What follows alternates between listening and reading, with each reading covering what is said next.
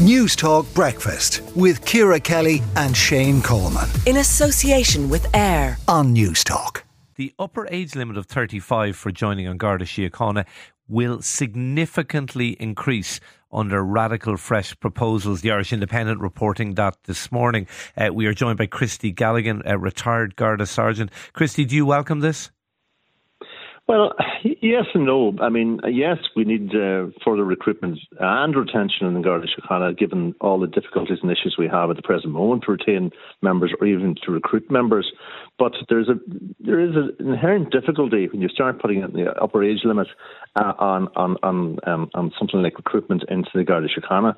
You know, there's a huge and vast difference between what the original age limit was, which was 26. It was increased in 2004 to 35. Now it could go up to 45 and 50.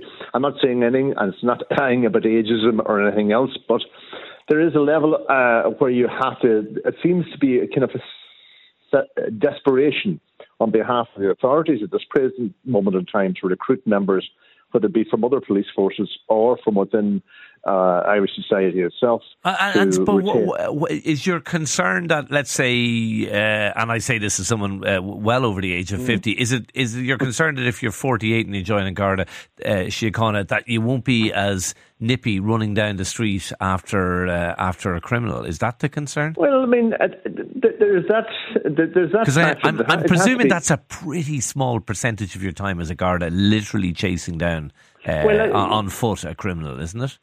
Yeah, it certainly is. We've got rid of the height limit. There was a number of cases in relation to the age limits. I think the one that were before the WRC, and I think yes, we can't. It is a very ageist thing to limit who can come into the defence forces or even the Garda Siochána. But there is the other difficulty where it comes down to pensions and gratuities for members who say if the upper age limit is 50 years of age, you have only 10 more years of service within the force. Now, it really does smack of desperation on behalf of the government and the Commissioner when it comes down to recruitment. Is that a bit harsh? Is it desperation or is it just common sense? Is it common sense if we're struggling to recruit Gardaí, raise the age limit? I mean, you can be a good guard at 45. Well, I'm not saying that you wouldn't be a good guard at 45, but I'm saying it does smack a little bit of a desperation. We've had serious issues in relation to the retention and recruitment of members, and recently when resigned members from An Garda Siochána with 5 and 15 year service were recently interviewed on primetime RTE along with the Commissioner. You know, the difficulties they had within Garda Siochána at the time, I mean, it doesn't augur well when you hear those complaints in relation to people who have 10 or 15 years experience resigning from Garda Siochána, and that is the biggest problem at the present moment.